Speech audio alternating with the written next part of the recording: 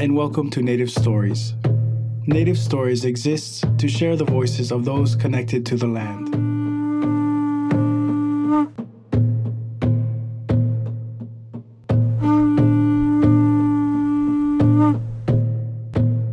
Uncle Kekuni really pushed us hard for us to get into decolonization officially at the United Nations. He really made us think about going to the international UN community and how to think about how to represent our case as a people. He also brought into his house people who were kingdom-oriented. That's where I met kingdom people, was through being at his house. Kekuni was known in the international community and in the Pacific community for hosting people at his house and also being asked to come and speak. It was like a classroom. He would always ask for visitors to say who they were, to talk about the work they were doing in their country. That's how I learned a lot about different struggles throughout the world. I met people from all over the world because of those meetings at his house. But it was 1995 that was a pivotal turning point for me. So that was Nanelo introducing the book Wahine Koa. And we have here today Auntie Terry Napua Keko'olani Raymond. Welcome, Auntie Terry. Mahalo for having me here. So thank you for coming and talking story with us, Native Stories, to discuss the book Nauhine Koa, as it documents the life of four Manawahine and their role as activists within the 1970s Renaissance era. And obviously, Auntie Terry was one of those Wahine Koa. The book is available at UH Press, Barnes & Noble's, Target, and other places, and we will share those in the show notes. So, Auntie Terry, can you tell us a little bit about yourself, where you were born and raised, high school you went to, and how you got into activism? Okay. Well, I was born in Oakland, California, and raised in Berkeley and the San Francisco area.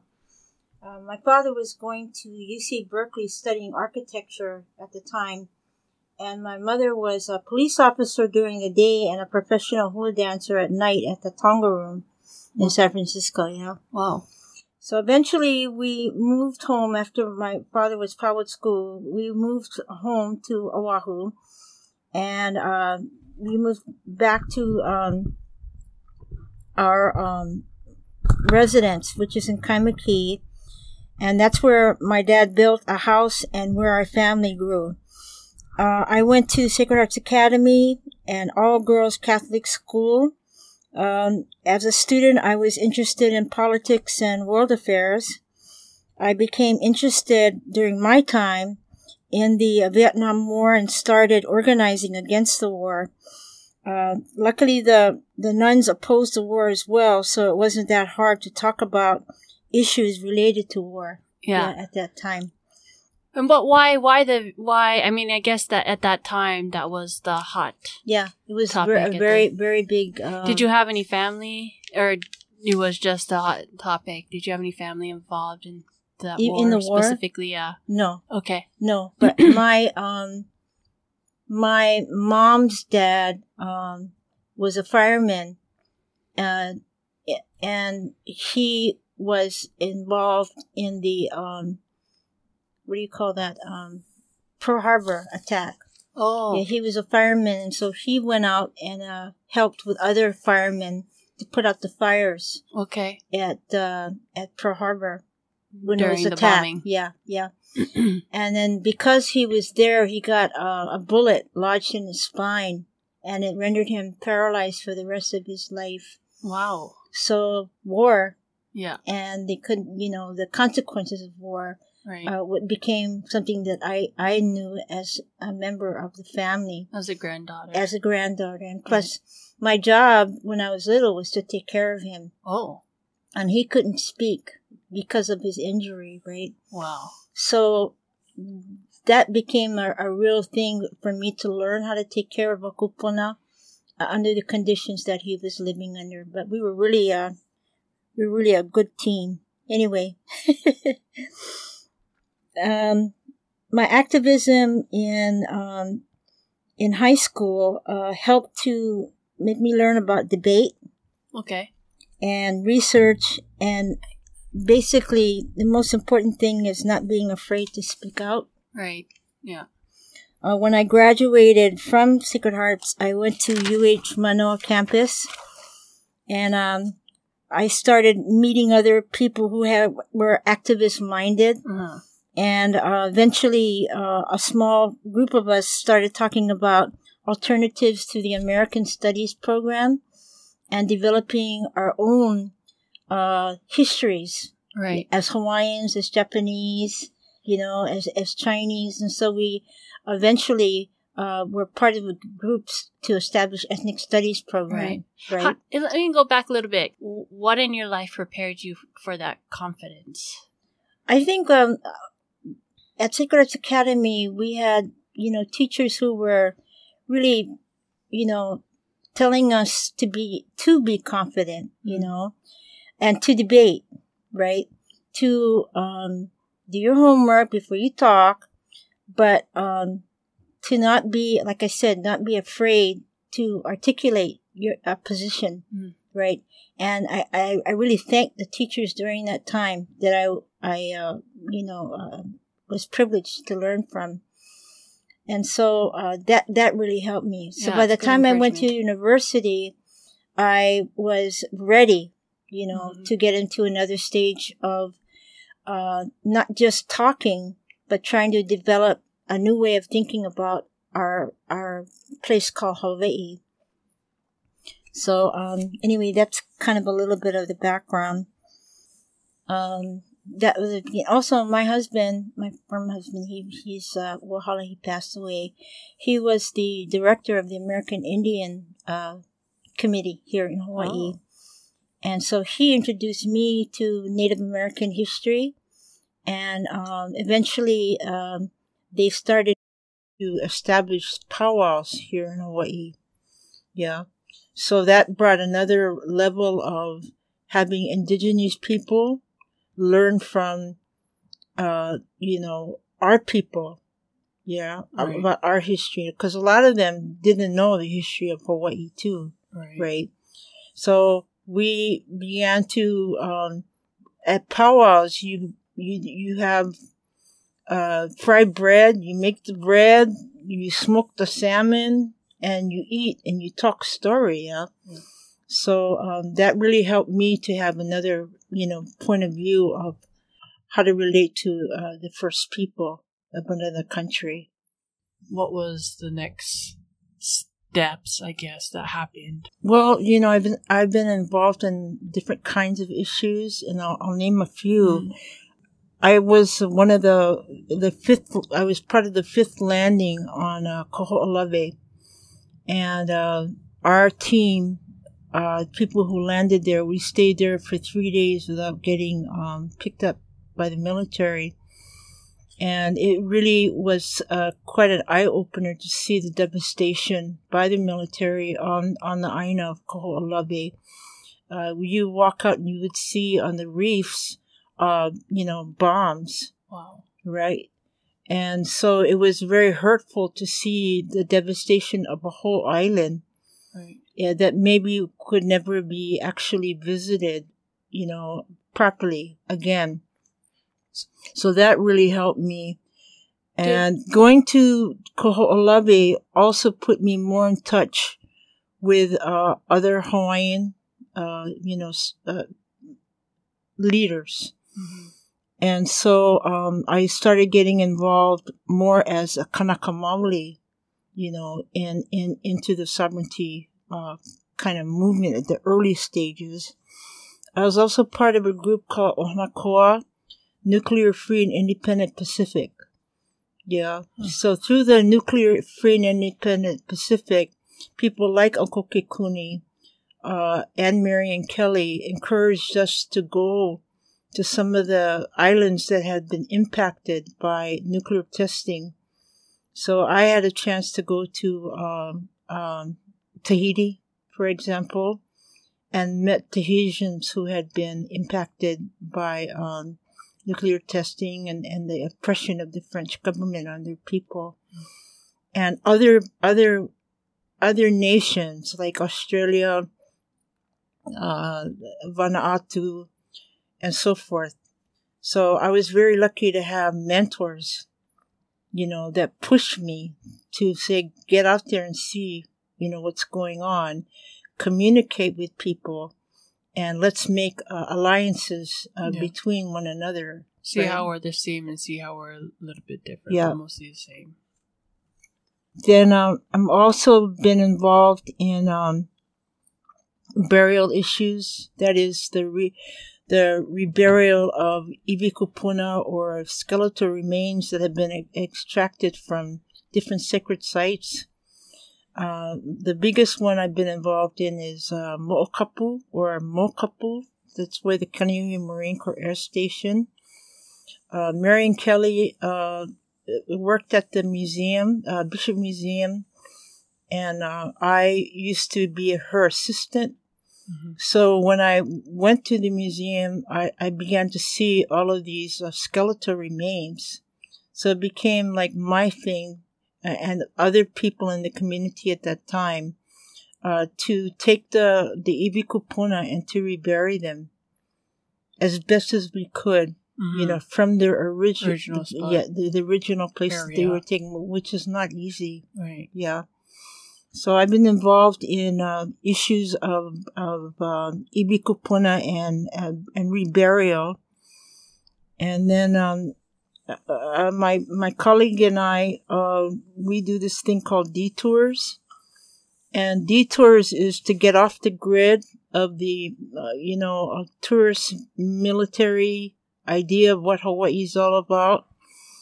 And we actually take people on a tour of Keawalau Pu'uloa, also known as Pearl Harbor, and give people a historical understanding of why Pearl Harbor was taken, how it was taken, and how a place which is once, a feeder of the island of Oahu. They were tremendous fish ponds, right? In the area, and how they got destroyed, right?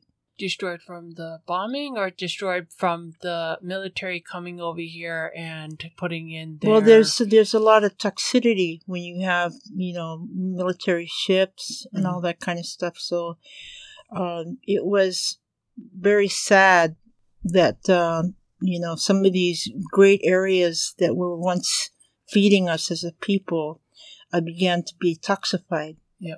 Yeah. Therefore, no longer useful. No. Yeah. And that's really something, today we have a lot of our Kanaka, our Hawaiian people, trying to go back to traditional ways of growing food. Yes. Yeah, sustainability, right? Kalo, sweet potato, right? Getting back to our original foods. Yeah. And as Kekuni, who is a doctor, would say, it's to aipono, to eat correctly. Yeah. Instead of processed food, white bread. Yeah. You go back to your original foods, which is a much healthier, for you. Possibly why we have high diabetes and heart problems. Yeah. Which is a good trend that's happening right now too. Right. Yeah. People are encouraging younger people to actually go out into the lo'i and get into the lepo, get into the mud. Yeah.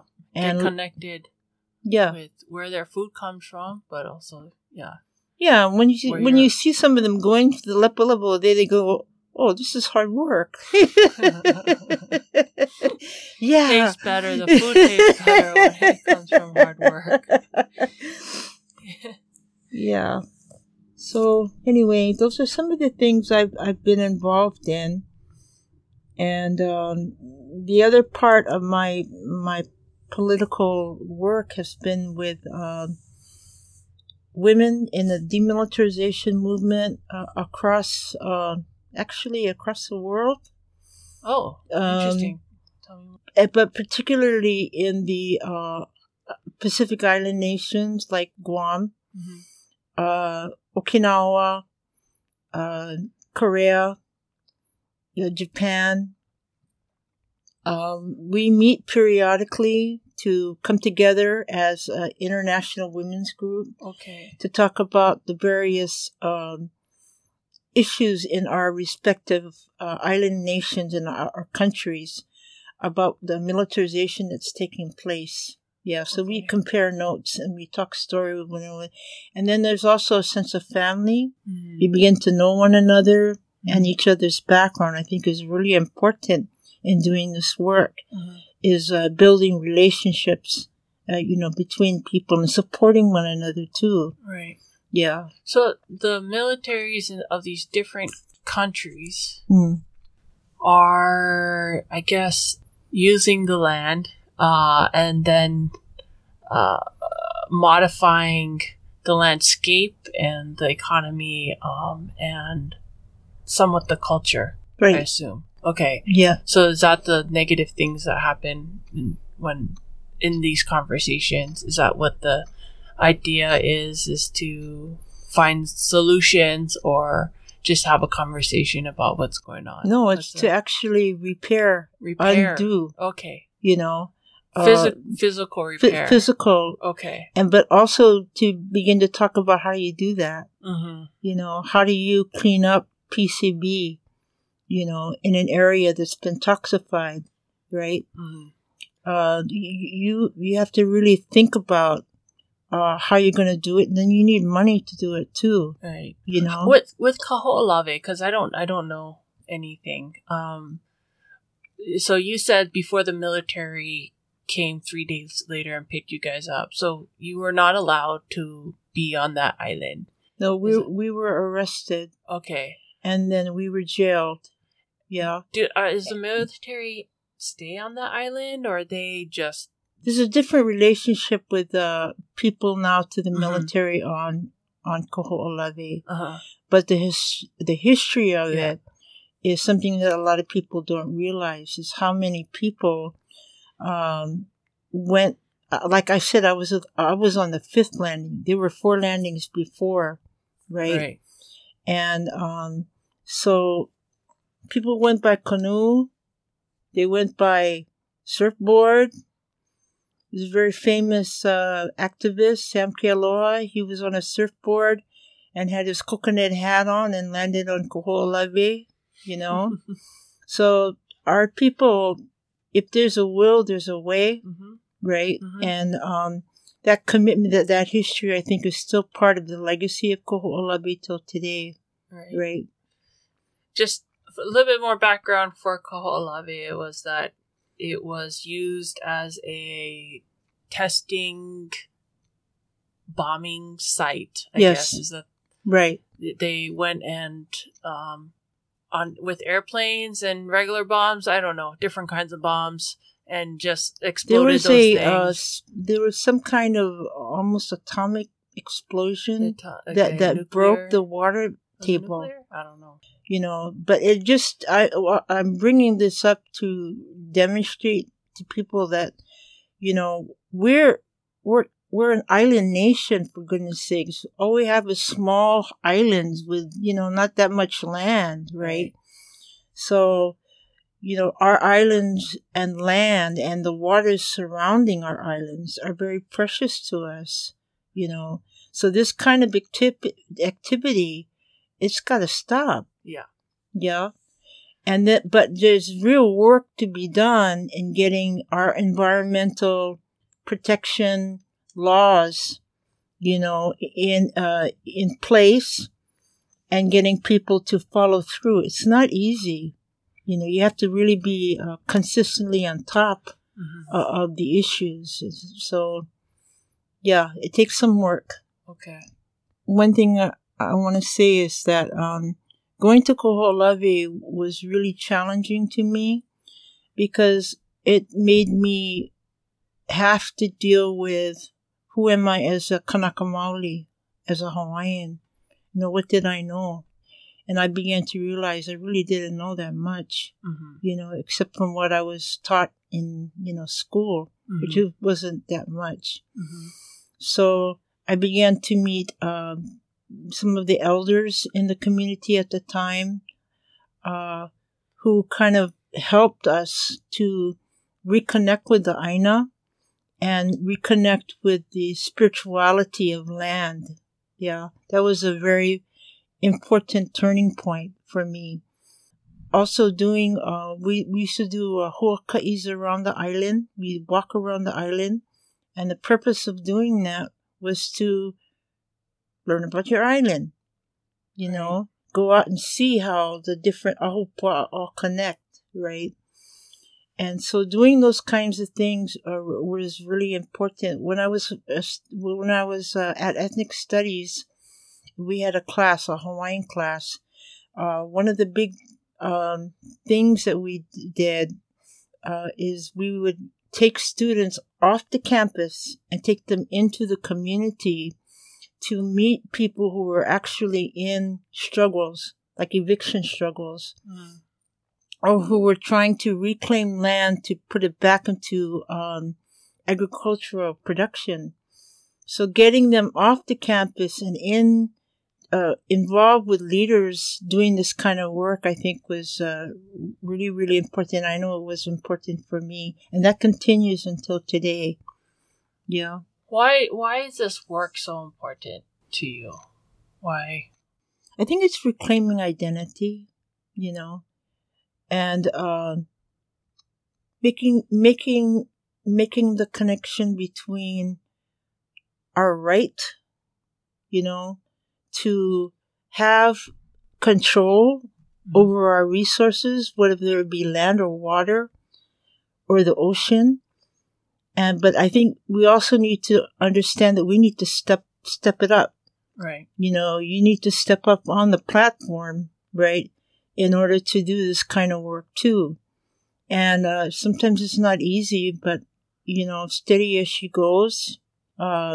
Building relationships with one another, getting to know one another across the islands, even across the Pacific, is really an important thing too. So that when we read the newspaper or, you know, we're listening to the news, we can relate to, you know, the different struggles that are going out there.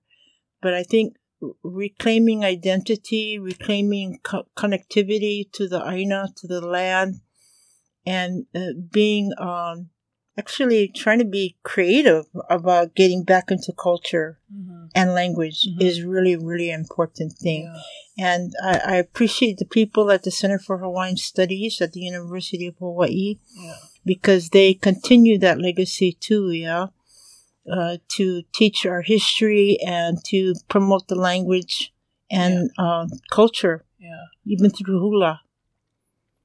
I'm just wondering if you have any advice or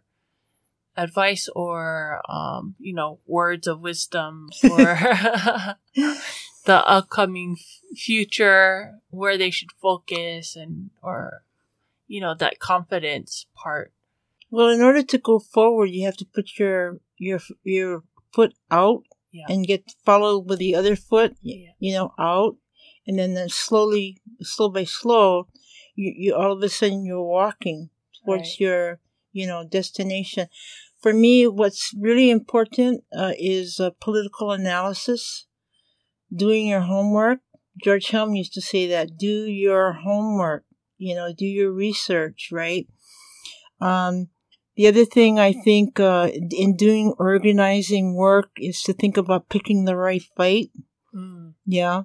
Learning from the fights you pick and pacing oneself, building and nurturing your relationships with people, and just constantly being open to other world experiences and ideas, and seeking the interdependency and connectivity of all of us on this planet. Yeah, that to me is really it's not us really, against them. No, we're all trying to get to the same goal. Yeah. And just a little thing before we end, smelling the puakinikini and chanting to bring the sun up and gently letting it set is an important thing too. Thank you. Mahalo, Auntie Terry. Thank you, dear. Thank you for listening to us on Native Stories. Navigate through location-based stories on our Native Stories mobile app. You can find it on Apple and Android stores under Native Stories. Go check them out and leave a review and tell your family and friends. If you have a story you would like us to tell, or want to sponsor a future podcast, location story, or walking tour, please email us at info@nativestories.org. Please follow us on Instagram and Facebook under username Our Native Stories.